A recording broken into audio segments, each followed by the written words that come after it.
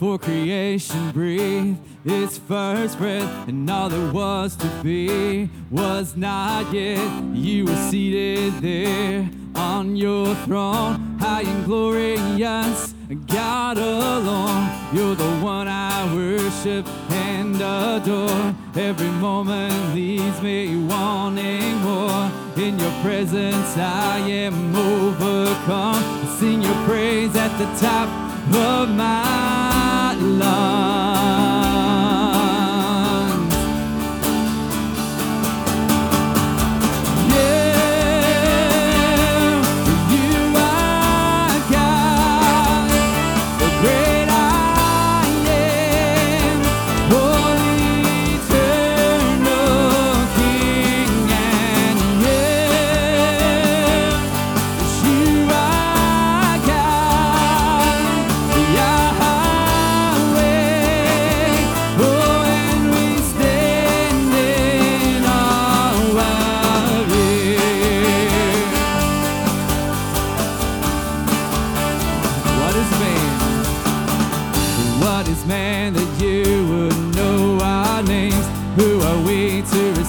Amazing grace, my debt is paid and I have been set free. Stand secure, righteous and redeemed. Amen.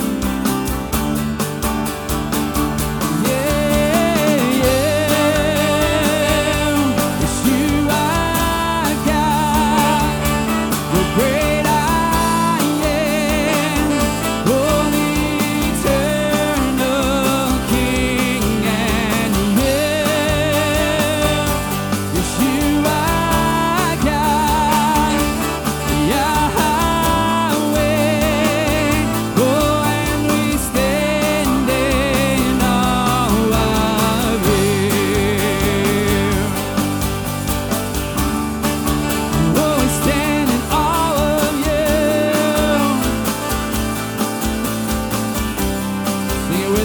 Worthy is our God.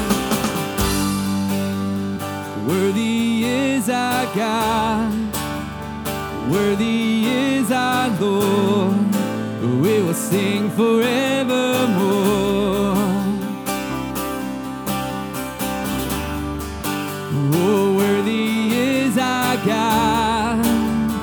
Worthy is our Lord. We will sing forevermore.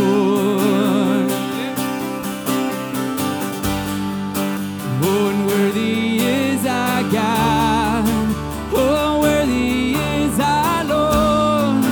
We will sing forevermore. Worthy, worthy, yeah. Oh, worthy is our God. Oh, worthy is our Lord. We will sing forevermore.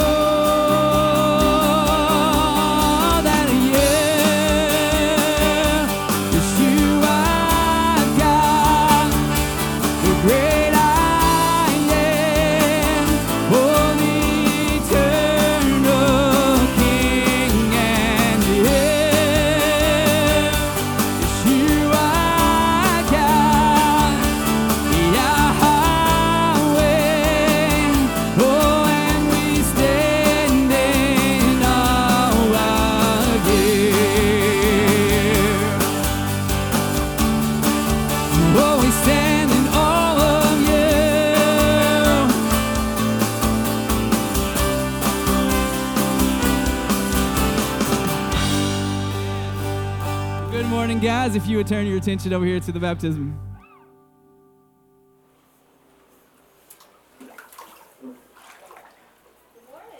Still not a hello. Good morning. How are y'all? It is so good to be here and worshiping with you this morning. And of course, starting off in worship with music. We'll have worship through offering, worship through the word, and then even worshiping and celebrating our Lord through baptism today.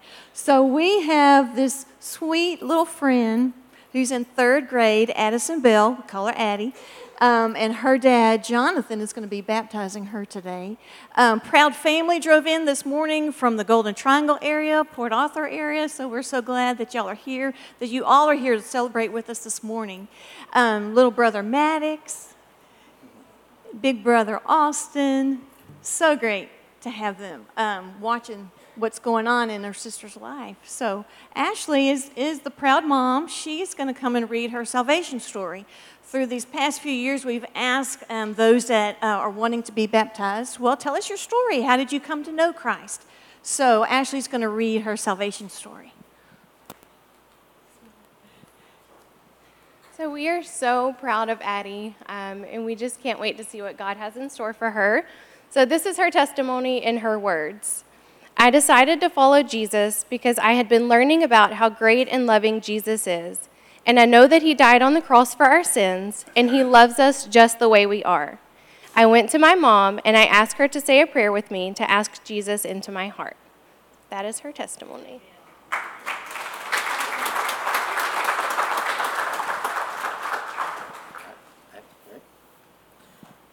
Addison, upon your profession of faith, I now baptize you in the name of the Father, and the Son, and the Holy Spirit.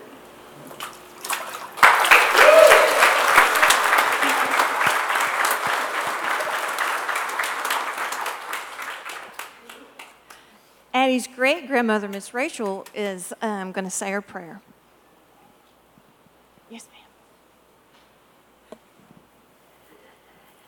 Heavenly Father, we bring our little Addison, your daughter, Addison Grace, to the throne room today as she has decided to follow Jesus. And we know that you are the potter and we are the clay. And the potter uses water to clean the clay, and he uses water to mold the clay. And we know that Addie's desire is to be molded and to follow Jesus. Bless her, Lord. In Jesus' name, amen.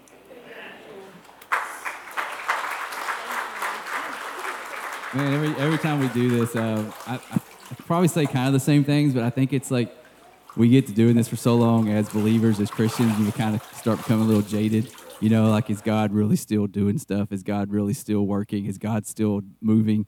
And, you know, every time we have this, it's just like such a good reminder that, man, God still saves people. Like, he still calls people his own. He still says, you're my kid, and brings them into his family. And it's just, I think it's such a good reminder for all of us. But, we're going to jump back into some music here. If you guys want to stand, you can. If you want to stand and worship with us, you're more than welcome. You don't have to. But, yeah, if you want to, we say it every week, don't be a spectator. Join in with us this morning.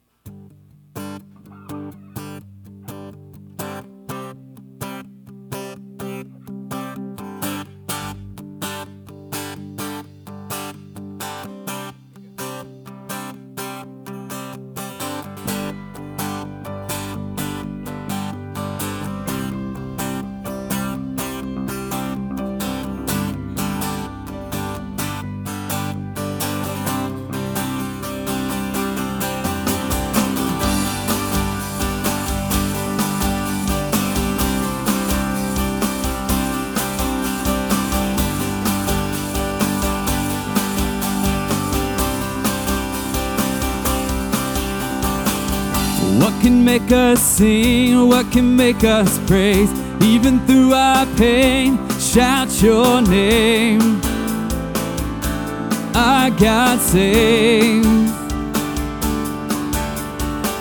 When the world is falling apart, there's a peace down deep in our hearts. Our God saves. Amen.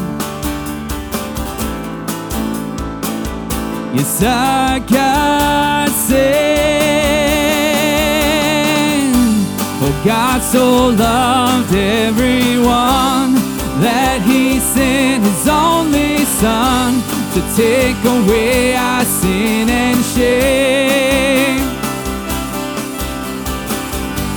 He did not come here to condemn, but to save the world through him. For all of us who believe, he offers life eternally.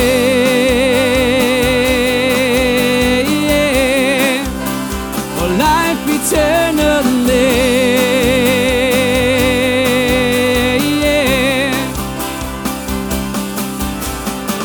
When the world is falling apart, there's a peace down deep in our hearts. Our God saves. Oh, yes, our God saves.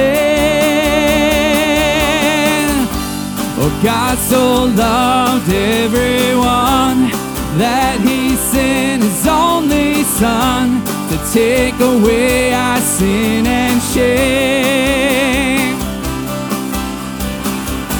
He did not come here to condemn, but to save the world through Him. For all of us who believe, He offers life eternally.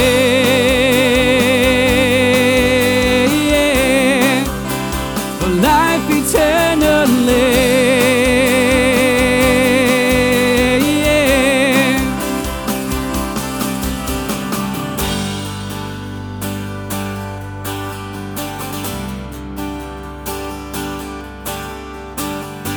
Oh, hallelujah, our God sings.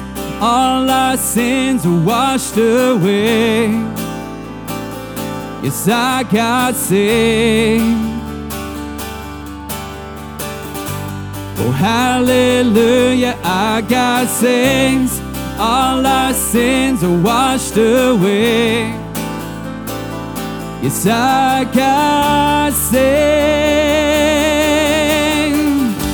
Oh, God so loved everyone that He sent His only Son to take away our sin and shame. He did not come here to condemn, but to save the world through Him. For all of us who believe, He offers life eternally.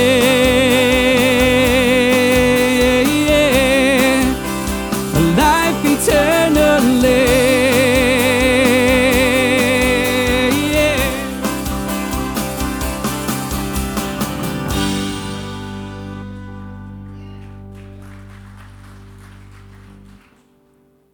Bow your heads with me for a minute.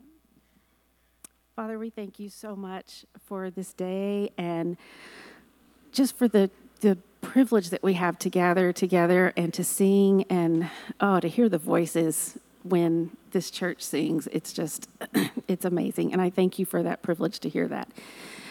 We lift up the family with their newly baptized girl, sweet Addison, and we just thank you for so much today, Lord, so many blessings. And we lift up those who aren't here, maybe are having to view online, that you'll just give all of us something this week from Mark's message and from the worship to just cling to until next week. I just thank you so much, Lord. Amen.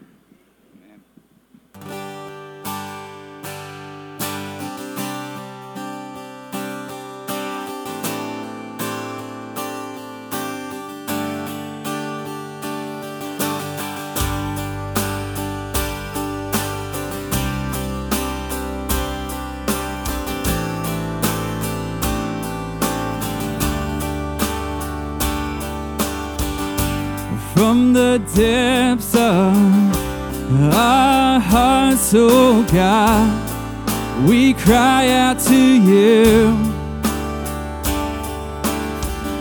You have been so faithful in all that you say and do. Oh, how you love us and you forgive us of our sin and shame. At the cross you pardon all who call upon your name. Oh, you are our love, you are our light, you are the giver, breather of life, and you are our hope, you are our peace, you are the us redeemed. Oh, you are our love.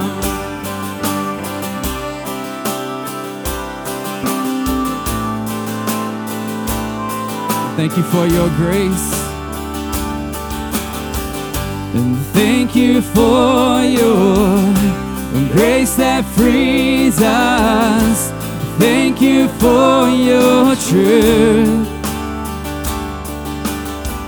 And thank you for a love that never ends. Thank you for your proof. Oh, you are our love. Yes, you are our light. You are the giver, breather of life. And you are our hope. You are our peace. You are the one who calls us redeemed. Oh, you are our love.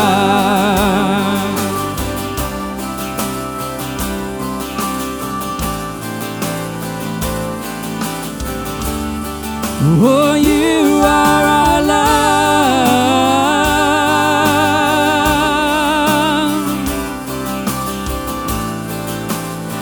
Yes, and our hope is strong. We're in His hand. And our hope is strong. Here in your hands, our faith complete. Here in your hands, our hope is strong. Here in your hands, our faith complete. Oh, you are our love. You are our light. You are the giver, breather of life. And you are our hope. You are our peace. You are the one who calls us redeemed. Oh, you are our love. Yes, you are our light. You are the giver, breather of life. And you are our hope. You are our peace. You are the one who calls us redeemed. Oh, you are our love.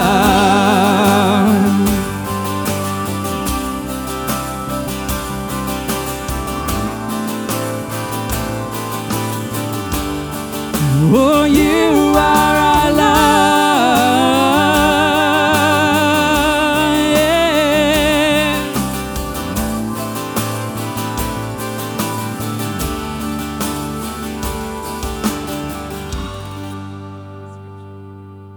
If you can, would you please stand and let's read God's holy word together. Have you never heard? Have you never understood? The Lord is the everlasting God, the creator of all the earth. He never grows weak or weary. No one can measure the depths of his understanding. He gives power to the weak and strengthens to the powerless. Even youths will become weak and tired, and young men will fall in exhaustion. But those who trust in the Lord will never. They will soar high on wings like eagles. They will run and not grow weary. They will walk and not faint.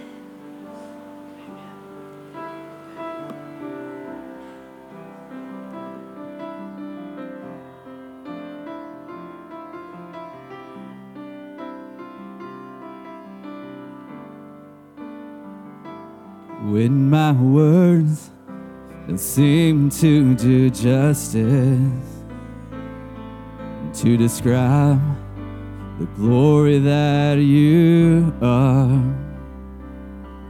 I will stand before you in worship, and I will show you my heart. Oh, I lift my hands. Yes, I lift my voice to you. Yes, I lift my hands. Oh, I lift my voice to you.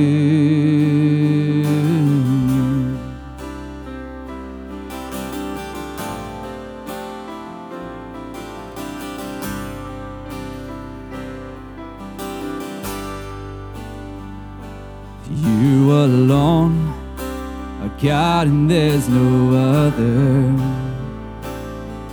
who can stand next to your name.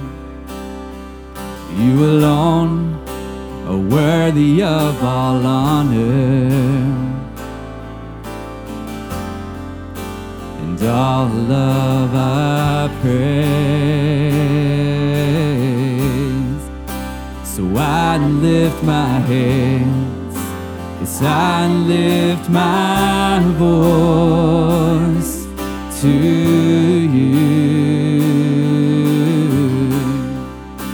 Yes, I lift my hands, I lift my voice to you, only to you, God.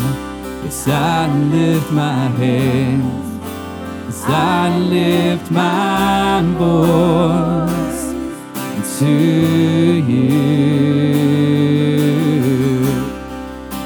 Oh, I lift my hands, yes, I lift my voice to you.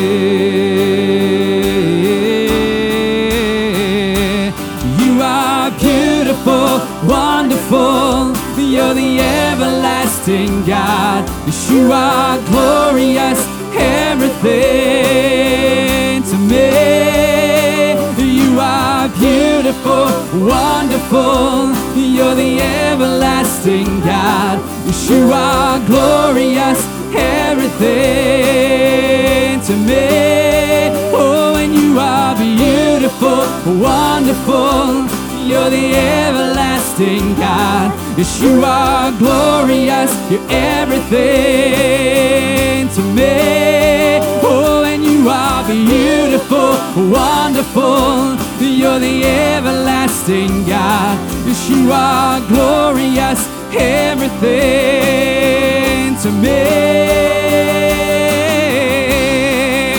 Oh, I lift my hands, yes, I lift my voice to you.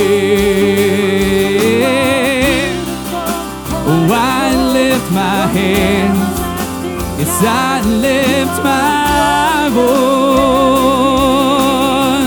to you.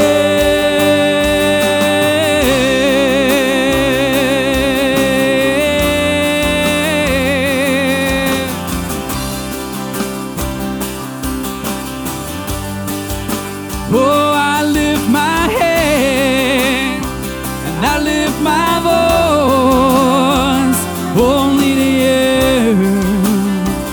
only to you. Oh, I lift my hands, yes, I lift my voice to you.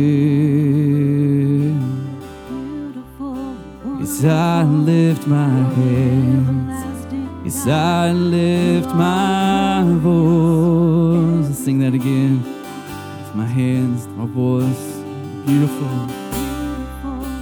Oh, I lift my hands, yes, I lift my voice to you. Yes, I lift my hands, yes, I lift my voice to you.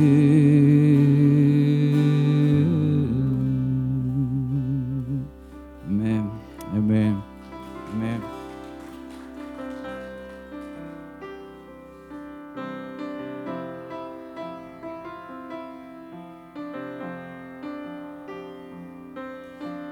don't know why you love me, but you do.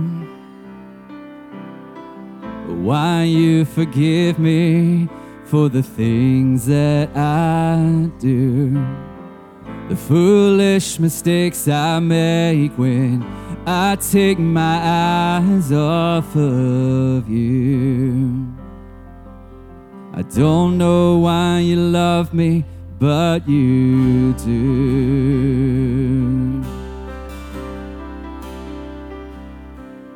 And I don't know why you'd carry all my shame, why you would freely come and die in my place, why you would walk my path, or why you would even look my way. I don't know why you carry all my shame. You loved me before I knew you, and you forgive me when I cry to you, and so I thank you. I lay my life before you, God. I don't know why you love me, but you do.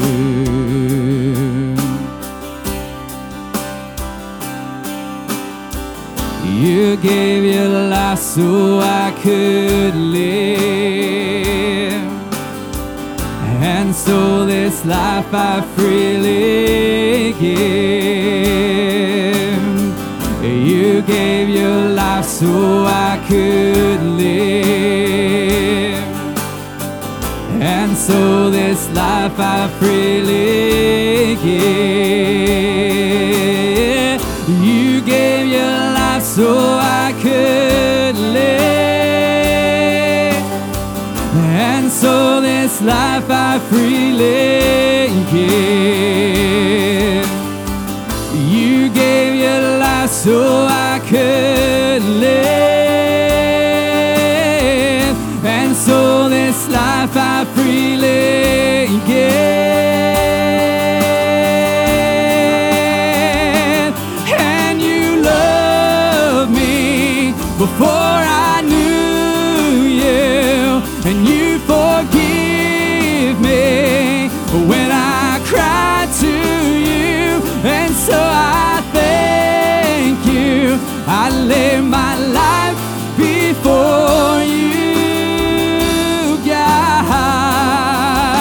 I don't know why you love me, but you do.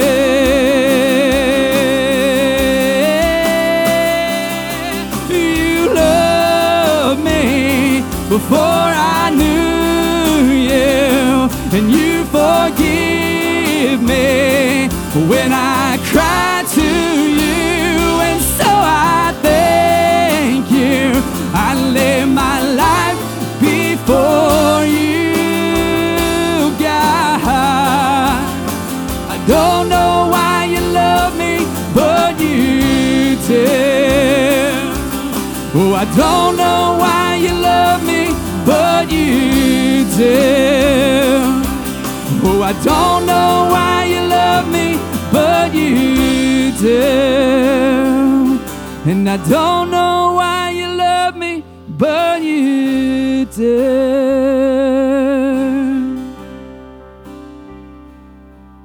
And I don't know why you love me, but you do. Why you forgive me for the things that I do. Amen, amen. God, we just stand before you in awe. You're so beautiful, wonderful. When we think of what you have done for us on the cross and taken all of our sin and our shame and rising from the dead and seated there right now, interceding for us, God, it's almost too much. It's almost too much when we stop and think about it. But God, we just say thank you. Why you love people like us, it just blows us away. But God, we're so thankful that you do. We're so thankful that you do, God. We just ask that you'd open our heart Open our ears to hear what you have to say this morning. In Jesus' name, amen. Well, good morning, church. All right, lively this morning. Everybody's had their coffee. That's good. All right, I've had some coffee as well and a Red Bull, so we're feeling good. I'm just messing. Oh man, welcome. If you're watching online, welcome to you as well. My name is Adam. I have the privilege of leading our youth ministry here, and I have a wonderful announcement that I'd like to bring to you this morning. Yes, kids, GPS, you know the drill. Go. All right. The announcement is I would love to just let you know that on October 16th, we're going to do a conference, a family conference, calling it FamilyCon, original, I know. There you go. But this is for our parents and our students, and really if you're a parent at all, this is a wonderful opportunity for you to come and be discipled as well. Because not only do we value discipling our students, but also our parents, and to do that at the same time, in the same room, in the same place, that's really exciting. And so we're going to have a guest speaker with us. His name is Dr. Ross. He's been doing youth ministry for, longer than I've been alive, I think. So he's going to do a wonderful job. He'll be here with us. Low cost for the entire family, $40 for the entire family to come to this conference. We're doing it over just one day, so 9:30 in the morning, and we'll be done about 2 o'clock in the afternoon or so. If you'd like to sign up for that, just right outside here, outside the doors at the student table, there's a poster there with a QR code on it. You can use your phone to sign up from that poster right there. If you have any questions, please come talk with me. I'd love to let you know more about what is going on. And now we will invite up the esteemed Robert. There we go. I made it up the steps. So I'm Robert Grimes. I'm one of the mission pastors here, along with Jared Pigg, who's sitting right over here. Before I make my announcement, I do want to introduce a couple that's here with us today. They flew all the way in from Russia just for this service today. It's Daniel and Ksenia sitting right over here. Y'all go ahead and stand up for a second. Yeah. They are missionaries in Russia. They have a ministry there, a fantastic ministry there. So if y'all get a chance to say hi to them today, please do. Okay, so you remember a few weeks ago we laid out some sheets of paper in your chairs that asked for things that may be roadblocks for you to serve in missions or to take mission trips. We compiled all that information, put it together, and we're going to start having meetings over the next couple of months to address some of those roadblocks. The first meeting is going to be on October the 2nd, which is a Sunday, at 11:15 a.m. We're going to meet in the library. Hopefully we have enough people that we have to move it into the worship center. But we're going to start in the library, and the things we're going to talk about is what are our missions, why are missions important, our responsibilities and role as a church, where and how can you join in missions, and addressing roadblocks. And then we'll have a time of question and answers. So we'd love for y'all to attend. You're not signing up to take a mission trip. You're signing up to learn about missions and what they mean. So come by.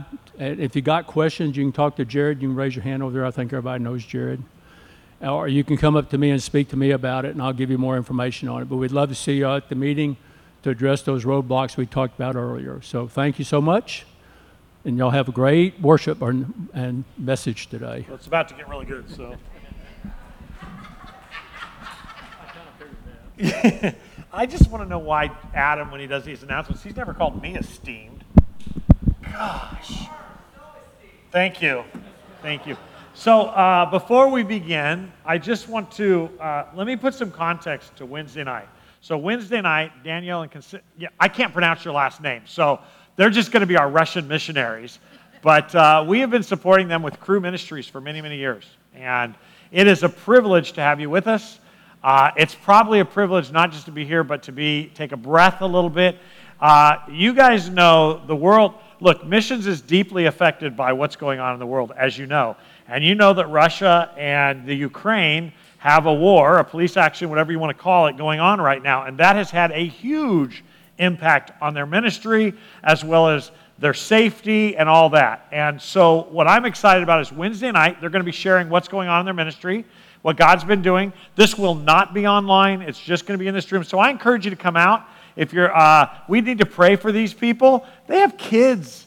I mean, it doesn't really, they're in harm's way because their goal is Jesus, not Russia. The same way our goal is not America. It is Jesus. And they're living in a very precarious situation. So we would ask you to come out. Will there be a chance to ask questions?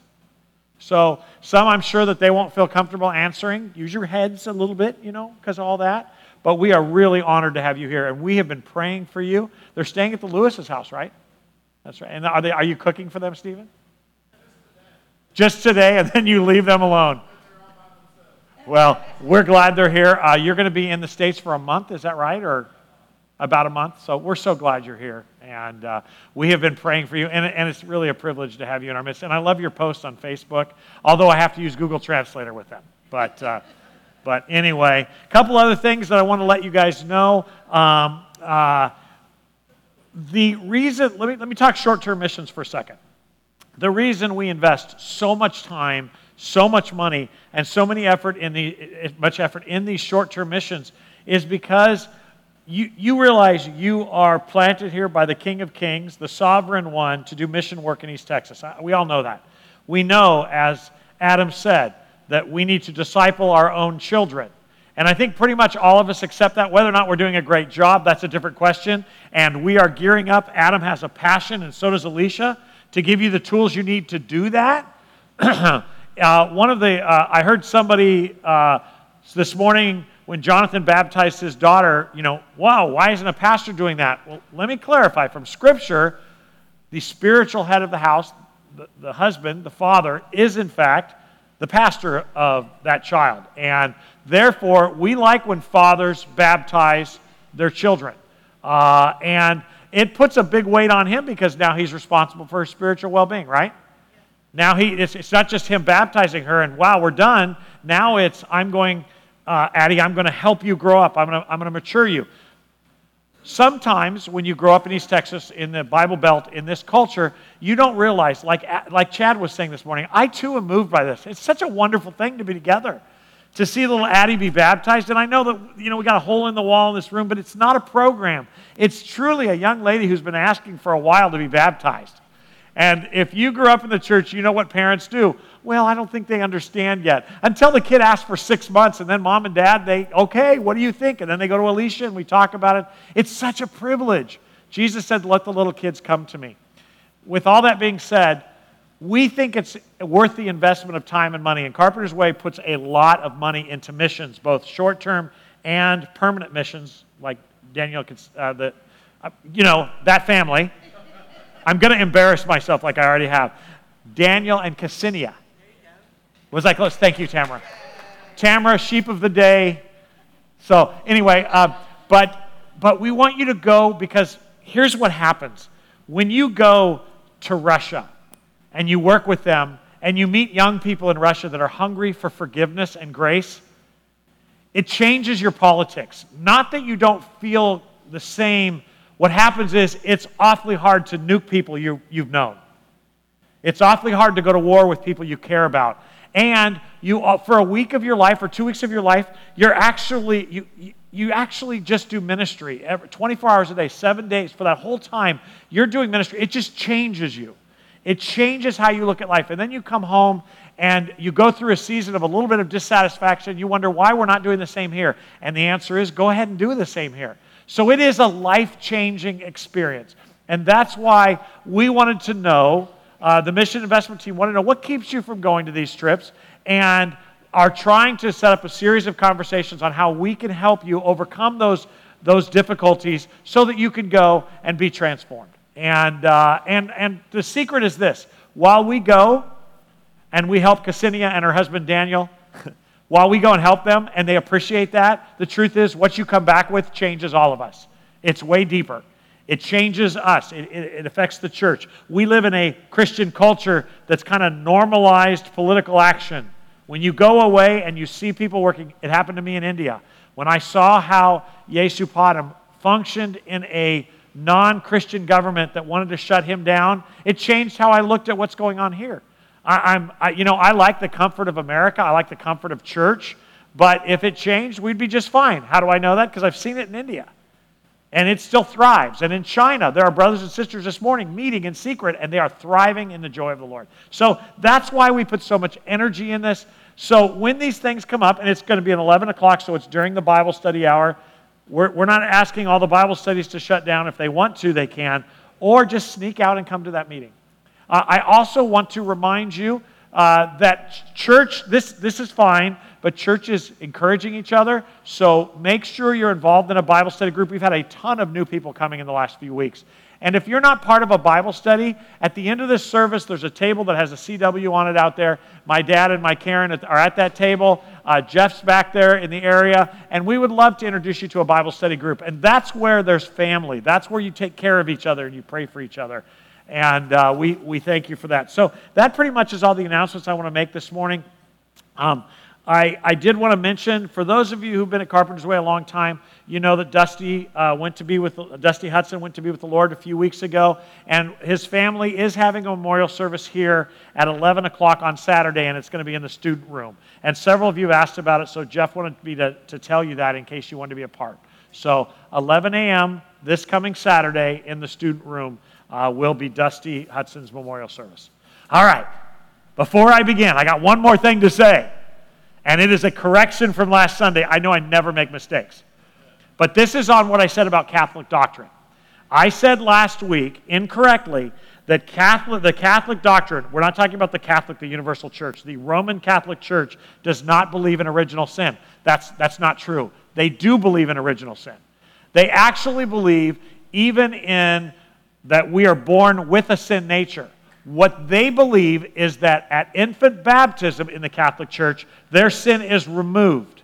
And so a Catholic, a faithful Catholic, goes through life without a sin nature. So when you make a mistake, to clean that mistake, you compensate for that sin with penance, confession, the sacraments of the Roman Catholic Church, the Eucharist. So what I was trying to say, my point was still accurate in that that you come into the Catholic setting, into the Eucharist, not having a sin nature, just sinning. So you perpetually have to get forgiveness from God through the blood and body of Jesus Christ, which they believe is found in the Eucharist. So we have communion, they have the sacrament of the Mass, and that literally becomes the blood and body of Christ, which Scripture says takes your sin away. So again, why? For those of you who haven't been with us, I just wanted to clarify. I'm not always on point with some of this stuff, and I always want to correct it. And I thank those of you who pointed out to me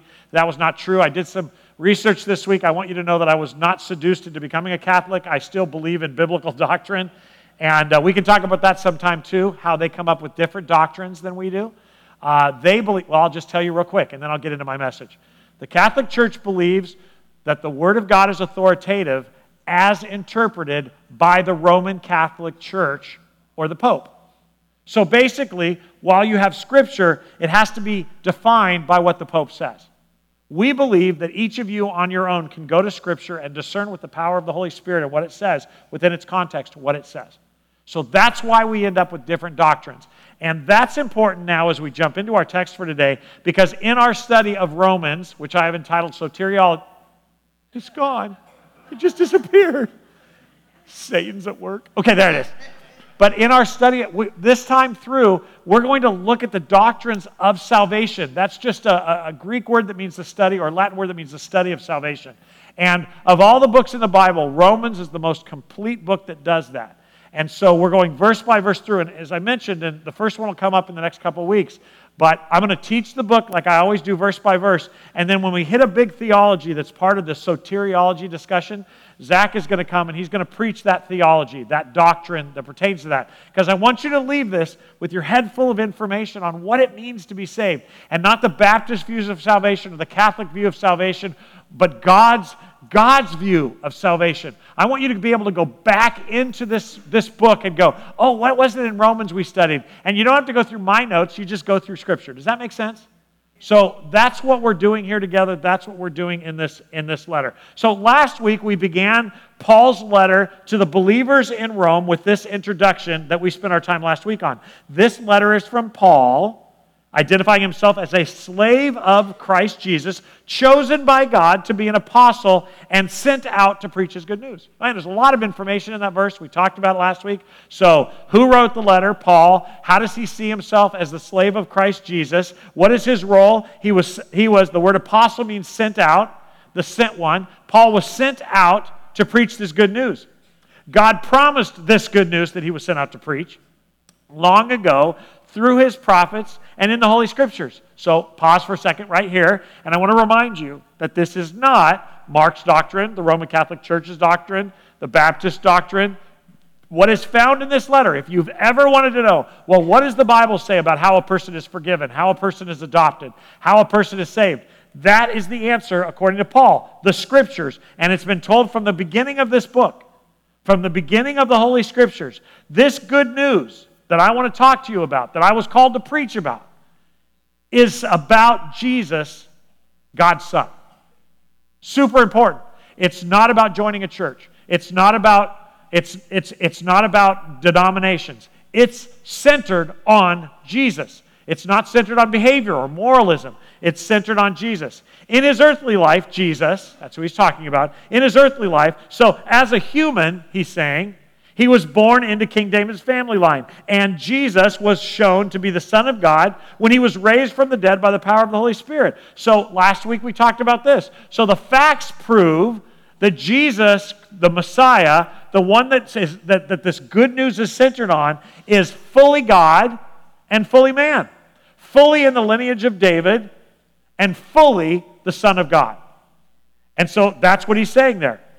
He goes on to say, he is Jesus, and I'm going to add the Christ, because remember, Jesus Christ is not Jesus' last name, it's his identifier. It's what he was. The word Christ simply is the English transliteration of the word Messiah, so it's Jesus, the Messiah, who is our Lord, who is our ruler, who is, I'm a slave to. He is my master, he's our master. Through the Messiah, or Christ, God has given us the privilege and authority as apostles. So not everybody, but he's given the apostles, these sent ones, the privilege and authority. And I'll talk about why that's important in a moment. To tell Gentiles everywhere what God has done for them, so that they will believe and obey him, bringing glory to his name. And here's where it gets personal, okay? So he's done with his introduction, and he says, and you are included among those Gentiles. What Gentiles? The Gentiles we have been called to preach to. You are included among those Gentiles who have been called to belong to Jesus the Messiah. I am writing to all of you in Rome who are loved by God and called to be his own holy people. May God our Father and the Lord Jesus Christ give you grace and peace. So in a few moments when we get into today's text, you're going to see that Paul had never been to Rome. He did not know these people by name or personal. And most of his letters, he starts or ends by greeting particular people that he knows there. I got to spend time with Timothy. I'm glad to greet John Mark or whoever. But in this letter, you're going to find in a moment that he had never been there. And while most of them had probably heard about Paul, and this is important, now they are hearing directly from Paul. And that's a big deal. Because he was a very well-known sent one to the Gentiles. Why would he have been well known? Because you remember that he started his ministry, actually his ministry to Judaism, by arresting these people and wanting them killed. And any Jew that had aligned themselves with these Christ-following Gentiles were hated. And I want to remind you also that Paul, as a Pharisee, hated Gentiles. The word Pharisee, and Robert was talking to me about this morning, and I looked it up before we started, because I never realized this. But the word Pharisees means set apart. It's an arrogant thing. It means we're better than you. And some historians say that what they saw themselves set apart from is Gentiles.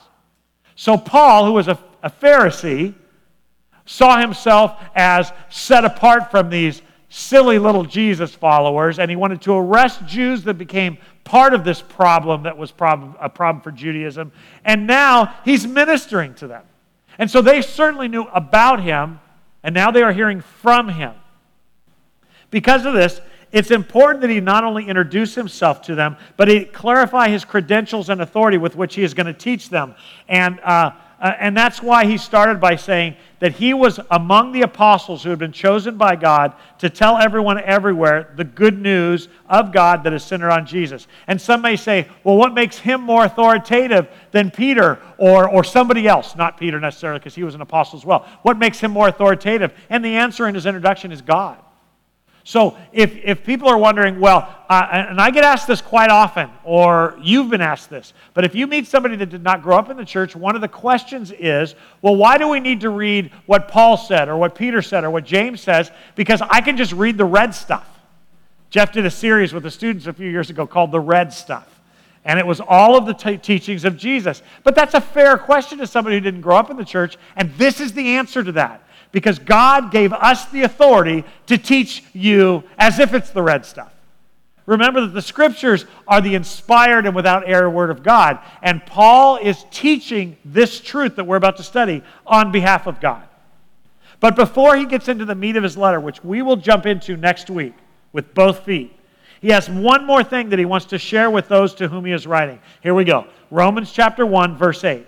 Let me say first that I thank my God through Jesus Christ for all of you, and listen to why, because your faith in him is being talked about all over the world. God knows how often I pray for you. Now, I just so badly want you to understand, this is not the Bible. This is a letter. He's writing to them. This is the greeting. He wants to connect with these people. This is from his heart. And I want you to hear it as such. We are so busy when we go into Romans to jump into the meat, and it's so important. But there is a heart involved, and it's really important that you hear it this morning before we jump into the theology. So we're going to start again in verse 8. So go back, whoever's on the screen. There you go. Let me say first that I thank my God through Jesus Christ for all of you. Why? Because of your faith in him is being talked about all over the world. God knows how often I pray for you. Day and night I bring you and your needs in prayer to God, whom I serve with all my heart by spreading the good news about his Son. One of the things that I always pray is for the opportunity, God willing, to come to you at last and see you. For I long to visit you so I can bring you some spiritual gift that will help you grow and strengthen the Lord. When we get together, I want to encourage you in your faith. But here's the thing that struck out to me this week, and you'll find out that as I preach the rest of this message. But I also want to be encouraged by yours. I want you to know, dear brothers and sisters, that I planned many times to visit you, but I was prevented until now. I want to work among you, and I want to see your spiritual fruit. Now, just pause. I'm going to preach this later, but I want you to notice this as we read through this. We are used to Paul teaching. We are used to Paul going, I'm going to come to you and I'm going to teach you some stuff. How to design a church, not the building, but the structure of the government, elders and deacons. We're used to Paul teaching about the law and grace. We're used to that. But I want you to note that there's something in his heart here that he keeps including this idea that he needs or wants to be encouraged by them as well. He's not just coming to impart his information, but there seems to be an idea that he wants to be encouraged by them. He wants not only to use his gifts among them, but he wants to see their spiritual fruit, just as I have seen among other Gentiles. Verse 14. For I have a great sense of obligation to people in both the civilized world and the rest of the world, to the educated and uneducated alike. So I am eager to come to you in Rome too, to preach the good news. For I am not ashamed of this good news. Okay, again, this is a verse you memorized in Sunday school or VBS, most of you. And I think that's awesome. We need to memorize Scripture. But what it's done is it's taken this verse and put it over here on the side, and we have the idea that it's a meme, but the truth is it's within a context. He has said over and over again, without getting deeply into it, that I am called to preach the good news.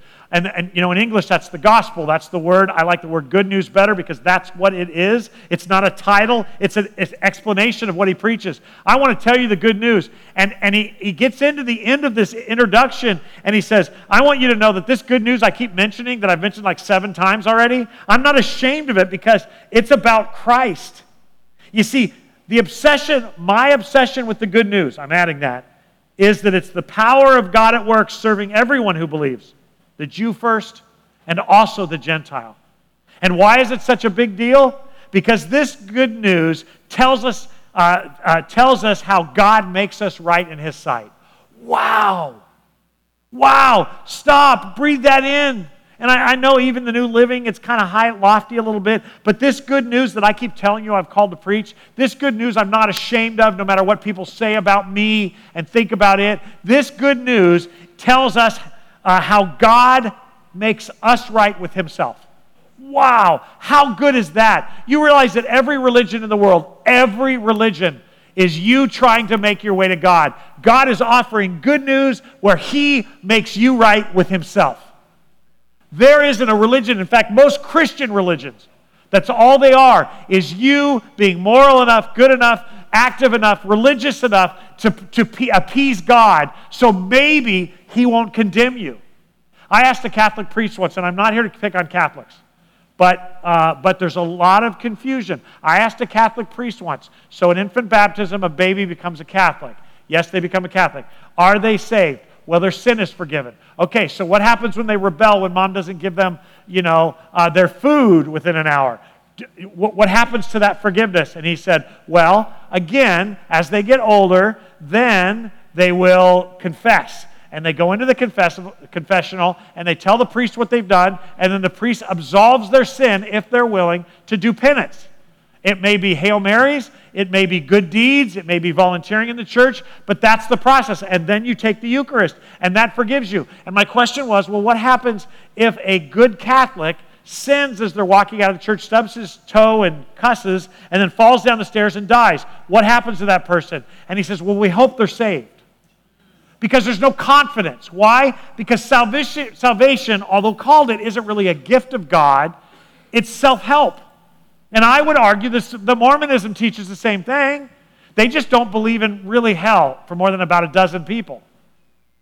All of the world's religions, Jehovah's Witnesses, they believe that if you are a good Jehovah's Witness, you might be redeemed.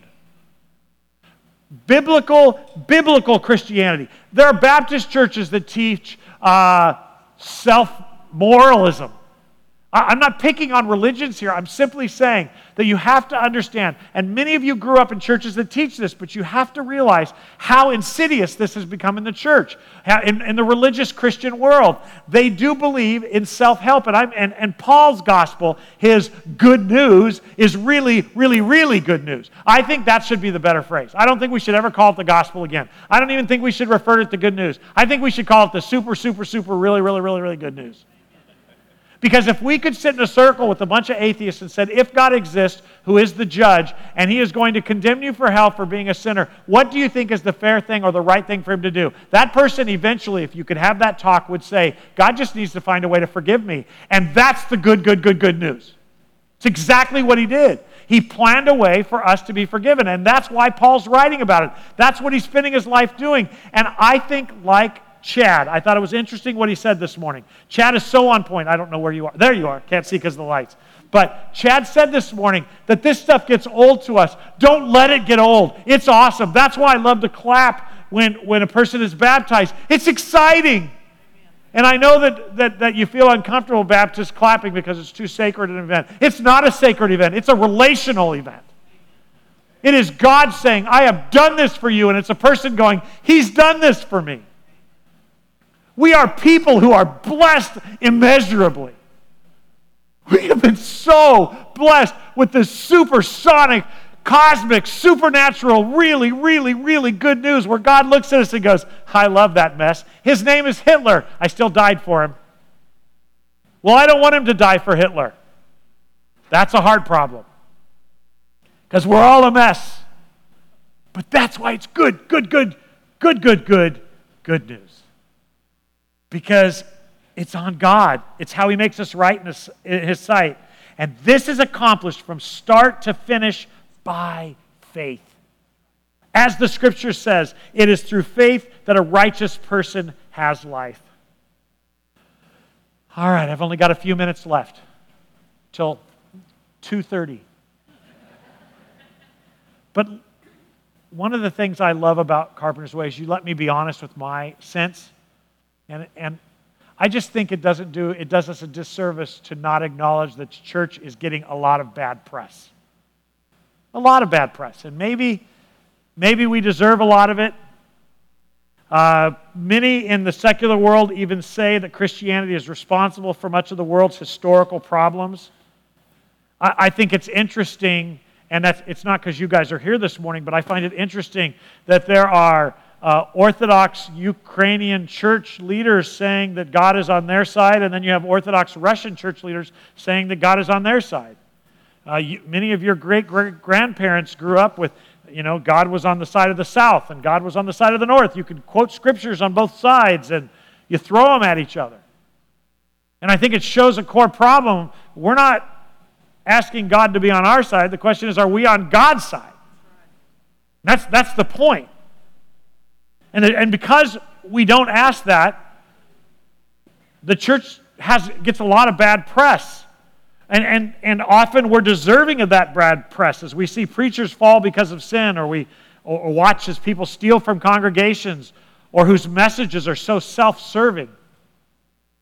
And honestly, though, the reason I believe we predominantly only hear bad news, and pay attention to this, the reason we hear so much bad news is because those that are faithful, the bondservants, and those of you with me last week know what I'm talking about, the bondservant, minister of God, whether they're pastor or elder or member of the flock, they're not self-propagating. There's no such thing as www.markwilkie.org for a humble man or woman of God. They're not trying to sell their product. They're just out there faithfully serving the Lord. They're humble and quiet and godly men and women who are willingly surrendered servants of the Lord's work, who work quietly under the radar, lifting up God over self. Their prayer is, help me to decrease while you increase. And they're so busy serving God's purposes and making Him famous that there's no time for self-promotion, nor does he or she really desire for it.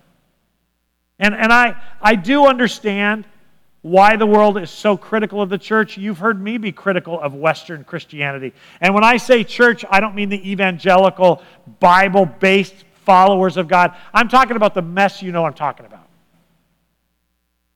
I also want to say, though, and I want to be clear, that the real church, the body of Christ, God's church, His bride, married to Him as their groom, who declare Him Lord of their lives, as Paul talks about in this text, is a beautiful and glorious body even today. And it exists in China, and it exists in Iran, and it exists in the United States of America. It even exists in the Bible Belt. But it's not found on big billboards. It's found in the heart and the fruit of these people who love people who are not like them. Their heart is overflowing with the compulsion by God to tell them that Jesus saves sinners. The body of Christ contains the refreshment. Our gatherings now contain the refreshment and encouragement and spiritual and physical and emotional support we need to stay focused on the good news of God while living as exiled in this pretty messed up world. The true church does not obsess over theological or religious or moral ideals or traditions, but rather she screams endlessly the timeless offer by God to all fallen people of His mercy and His grace to anyone who desires it and will come for it. That's the body of Christ. What we read from today's text is the heart of the Apostle Paul, not for just the gospel, but also for the people. Okay, so here's where I start to rabbit trail, and I'm really trying because of time to stay on my notes today, but I want to go ahead and tell you where I'm going so you're not surprised. It struck me this week as I was studying this part of the text that we have, and I have to be careful how I say this, every book of the Bible is important, every book of the Bible is unique, every letter, all 66 books have their place except Song of Solomon, and that's something I refuse to address. But every book of the Bible is precious in its own right and has its place. but there is something incredibly special about the book of Romans, and I would add Galatians is like Romans Minor, because it explains how a person gets a right relationship with God. If I had one book of the Bible that I carried with me in my back pocket, it would be the book of Romans. There are, I think I mentioned it last week, I believe that there are many of the Ivy League law schools study the book of Romans because Paul was a master lawyer, and what he does here lays out an argument, an explanation of salvation through faith in Christ alone. And so they study how he wrote this. But I thought it was interesting this week as I read this that despite writing this incredible letter, Paul doesn't think it's enough for them to have some doctrinal information. He wants to be with them. That personal contact was incredibly important to the Apostle Paul. Not just for their sake, but for his own. He was living and ministering and traveling in a Gentile polytheistic world, cynical, unbelieving. And for those of you who have joined us on Wednesday night to study the context of Scripture, one of the things that we recently talked about was the culture of the Roman and Greek type world. And everywhere you went in that world, every community had a false god. It could be Apollo, it could be Zeus, it could be one of those gods. And when you went into that town, there would be a temple. And before you did business in that town, you would go into that temple, you would give some sort of offering to that god, which would go into the council of the city, and then you would take something, and it would have to be shown up. Do many of you like Chinese food? Do you know how when you pay your bill at a Chinese food, they have a little Buddha whose arms are going? I don't know what that thing is. You know what I mean? You're laughing because you all know what I'm talking about. That little gold thing. And if you look in there, there's usually coins or there's a little candle next to it because they want the blessing of whatever that thing is that's doing that. That's how it was in Rome. Every community would have its own little dude, and you paid homage to it, and you would pay. Well, Christians couldn't do that because the first rule of order is we have no other gods but our God. I can't concede to that. I'm not going to put a false god on my porch just because it's Halloween. I'm sorry. That was just in my brain. There was like 4 of you that went, The fact is that that's how life was. And so these people, including Paul, would go into these communities, and they were outcast, and they were considered a problem for the community, not because the Roman theology wasn't polytheistic, including we don't care if you worship the Jewish God, but what it was against somebody saying, I am the way, the truth, and the life. So that's why when they called us followers of the way, it was a slam. That's a problem, because they believe that their master is the only way to God. Does that make sense?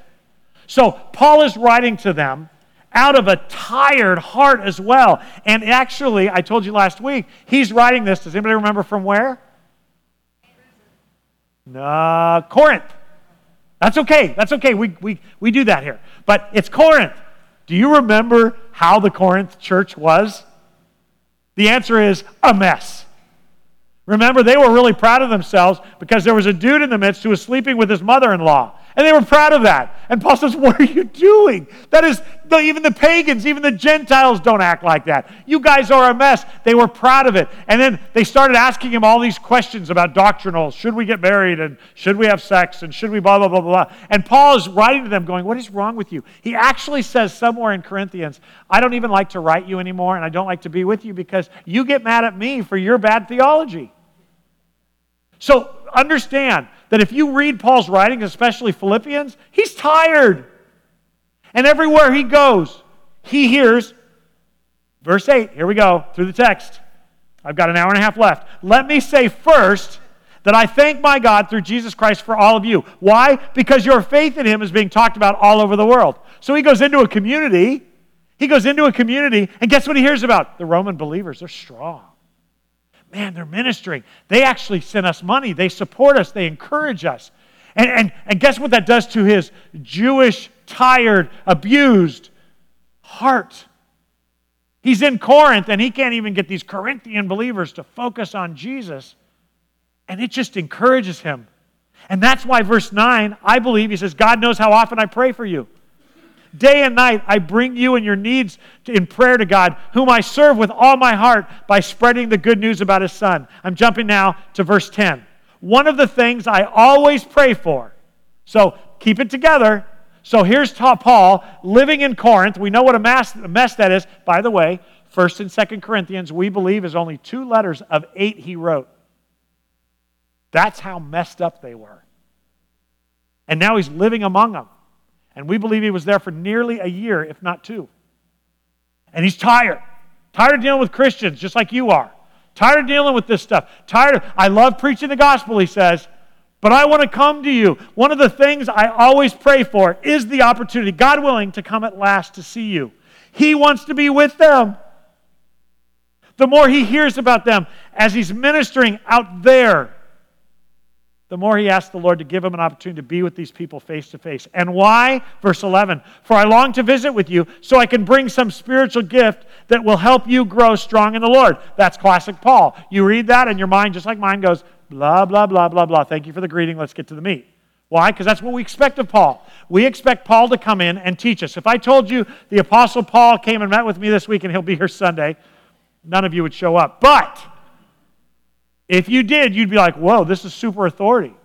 We expect that. But in verse 12, he actually tells the rest of his heart. When we get together, I want to encourage you in your faith, but I also want to be encouraged by yours. Why? Because he needed it. He longed to be with them, so he could minister to them. Not shocking with Paul, right? We all expect that from him. But to tell them even more about God that they already know, also not shocking. But it sounds to me like Paul in that next line is really interested to be encouraged as well by their faith and their gifts, he goes on to say. Here's the Apostle Paul, God's bondslave, super stud man of God. Seriously. They saw him like that. You see him like that. I see him like that. In fact, he was so strong in his doctrine that one of his letters, he says, you say that I'm really, really nice when I come to you, but I'm grumpy in my letters. He actually says that.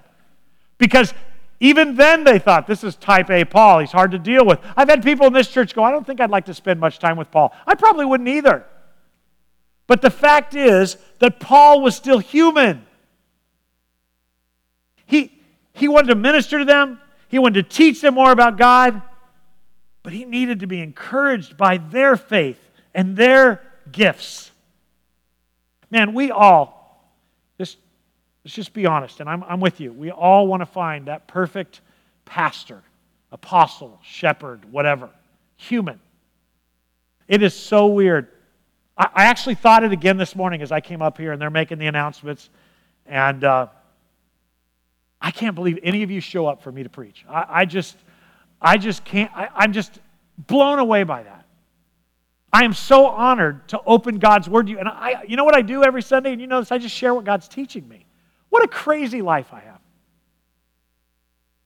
You know, apparently Paul, though, I mean, he's different. It's like he's earned it. You know what I mean? He's Paul. But apparently, the only perfect shepherd that's completely complete is actually Jesus. Actually, that's not true either, because if you remember in the night that he was betrayed, what did he ask? For Peter, James, and John to come and pray for him and with him, because he was about to be arrested. Yes, he was perfect, but God created us to need each other, to see each other, not just smile, not just hear each other sing, but actually to watch each other. Daniel and Ksenia are here to tell you what God's doing in their ministry. But they're here because they need to know that you are praying for them. Because in a month, they're going to go back, and it's still going to be a mess in Russia. I'm not shooting Russia here. I'm not taking sides. I'm simply saying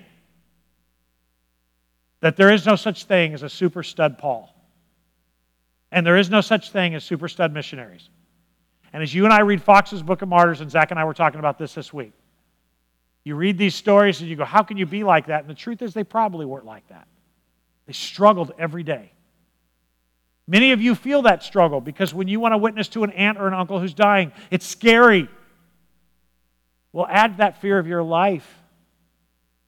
Add that fear of losing all your wealth, of your family rejecting you, of everybody hating you, and that's what Paul felt. And so when he says, when you read it here, when you read here that he's excited and encouraged, he needs their encouragement, he's making a huge statement that we need to take this morning and breathe in. We need each other. Not just our doctrinal conversations. I said earlier in the message that one of the things that really was the umbrella to everything I thought about this week was, here's this perfect or near, this is a perfect theological letter, and yet it wasn't enough for Paul.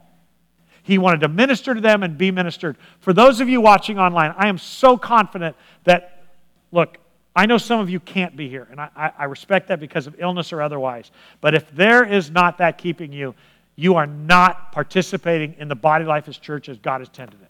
We have this incredible opportunity to get together regularly. Well, I don't like Christians. Listen, then you have a problem with God because 1 John says, if you hate my children, you don't love me. But I don't want to guilt you into coming. I just want you to know that there's a lot that these people have to offer you. And it isn't just the teaching. That's why you guys, listen, you need to be in Bible studies. Because this is fine. But that's community. You know, the Lewises have run away from home. They hate you. And so, is that right? Am I right so far? And they had to move. The Lord moved them for another business thing that Stephen had to do. They miss you. The Lord has now provided them a church with half-hearted preaching and not good enough worship, but it's okay. I think it's like 10 times our size or whatever. And it's such a joy. Tamara sends me the pastors. You should hear him preach. That's code for, you really do suck. I'm just teasing, Tamara. But I'll tell you what, talk to people who have left the family and they miss fellowship. Rarely do I hear people say, man, I miss your preaching. What they say is, I just miss our church, our family. It's true. You know, sometimes I get discouraged. And you know what lifts me up? God honest here. God is my witness. I promise this is true. All I need to do is come to a Wednesday night, and man, my heart is full again. I like you. And not because I agree with all of you or we're all the same in the way we think, but just because your faith, your encouragement, your smiles, there's just God is blessing us here. You know, I don't know all the it's just a good season, and that's what Paul is talking about. We need each other face to face. Solid doctrine is not enough.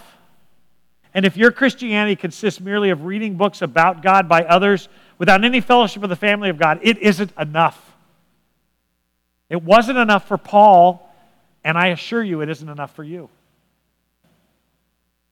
One super important thing, don't believe the hype. Don't even believe your own feelings. Not all churches abuse. Not all pastors are self-serving. Not all congregations are trying to get your money. And not all messages are about politics and morality. That's a lie. There are some of us who want you to fall in love with Him. And I'm one of those people. I am not lifting myself up. I am clear every Sunday that I struggle with sin and I say stupid things. I started this morning by correcting a doctrine about a church I don't belong to. But the truth matters. And I want you to love Jesus. I told my dad a few weeks ago, and I don't know what this means. It's not arrogant. But every pastor thinks about what they want to leave behind. I want to be the pastor we all prayed for. I don't even know what that means. Do you know what I mean by that? Because every time we unfold that onion, it looks ugly to me. I'm tired of pastors falling. I want you to know, and I told about 7 guys this after the Matthew Chandler thing. You can look at any computer, at any phone, anytime, and I will unlock it for you. Why? Because I know my heart is sinful, not to brag. We need to walk with Jesus, not the Baptist church. We need to walk with Jesus, not our traditions.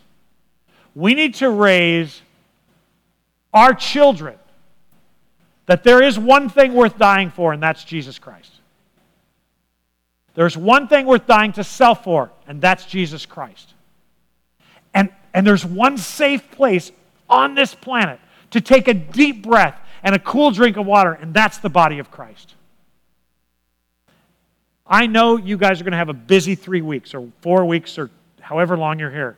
But my prayer is that this week, while you raise funds and do all the things you need to do, I pray that this is a cool drink of water for you, because we're praying for you. And I know you pray for us, because we have some unique dangers here. And that is that we are convinced that this is a Christian culture, and it is not. It is a Christianized culture.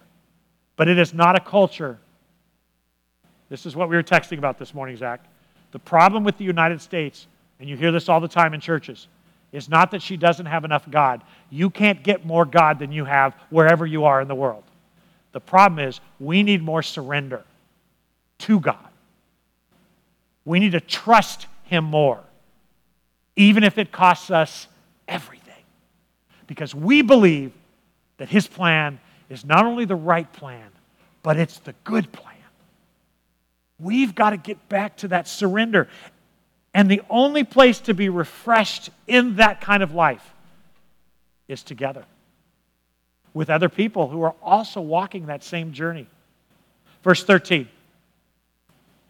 I want you to know, dear brothers and sisters, that I planned many times to come to you, but I was prevented until now. Think about that sentence. I've been needing you. I've been coming to teach you and to be taught, to encourage and to be encouraged, to minister my gifts to you and to have your gifts ministered to me. I want to work among you and see spiritual fruit, just as I have seen in other Gentiles. Verse 14, for I have a great sense of obligation to people in both the civilized world and the rest of the world, to the educated and the uneducated alike. So I am eager to come to Rome also to preach the good news. We need each other. All right, I want to tell you a story. Could you put that picture up there for me, please? Then we're going to wrap up. This is a picture from the Greek islands. I have two of them. We'll just leave that up there for right now. I'll tell you to switch over. This is just outside of the home of Hippocrates. You know him because if you are in the medical field, you have sworn that Hippocratic oath. That's named after this guy. He is the father of modern medicine, or considered that. And in the area, it is surrounded by olive trees. But this olive tree is known as one that was there when he was there. That makes this tree potentially 2,400 years old. That is an olive tree. From this picture, could you put the other picture up there, please? From this picture, it looks like a relatively healthy tree. But if you go outside of this community, you see thousands of olive trees and groves, hundreds of groves. This is one of the places where we get our virgin olive oil. And when you look at those other trees, it doesn't take long to realize that this is an olive tree only in name. It bears very little fruit, maybe 10 a year, little olives. Those leaves for an olive tree are incredibly sparse. Do you remember the olive tree we had in our front yard? In one of our homes. Dad, are you sleeping, Dad? That's okay. It's okay, Dad. Sorry. Everybody else sleeps too. It's okay. Doesn't hurt my feelings at all. I'll be over at 3 to pre-preach this and you're living. I'm just teasing. He wasn't. Sometimes I say things to like Julie, like, remember this? And she's out there going, I don't remember that. Well, I slept it. So, but we had this tree in our yard, and olive trees, they sound romantic, but it was a pain because I mowed the lawn, and they drop hundreds of olives, and they are a mess. They stain the concrete. But this tree doesn't do any of that. You know why? It's an olive tree only in name. In fact, if you look at that metal bar, it's actually holding that olive tree up. So while people travel from all over the globe to look at this potentially 2,400-year-old tree, it's a useless tree. Because God created that tree to bear fruit. Not to exist. Not to sit. Not to look like an old olive tree. But to actually bear olives. And my fear is that's what happens to the church when we forget the good news is the point. I mean, we may have all the trappings of church. We may be propped up by lots of money. We may look like a church, but we're fruitless. And what's so tragic is nobody even notices.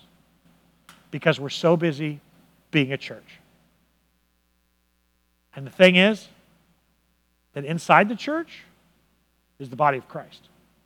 Not inside the building, but I'm talking inside the massive amount of people that claim to be followers of Jesus. 70-some% of people in our culture claim to be born-again followers of Jesus. If that were the case, there'd be no abortion. Pornography would be bankrupt. It would be 1 or 2 magazines. Adultery would be unheard of in the Christian world. But the problem is, we've become like that tree. And that's why we've got to be together and get back into the Scripture and remind each other that we're not just a church. We're a fruit-bearing body of Christ as long as we stay rooted in Him. And we need each other. And that's what Paul wanted to say right before he jumped in to the good news of Jesus Christ from start to finish, from Genesis chapter 1 all the way through the end of Revelation. He wanted them to understand, beyond theology, I need you and you need me.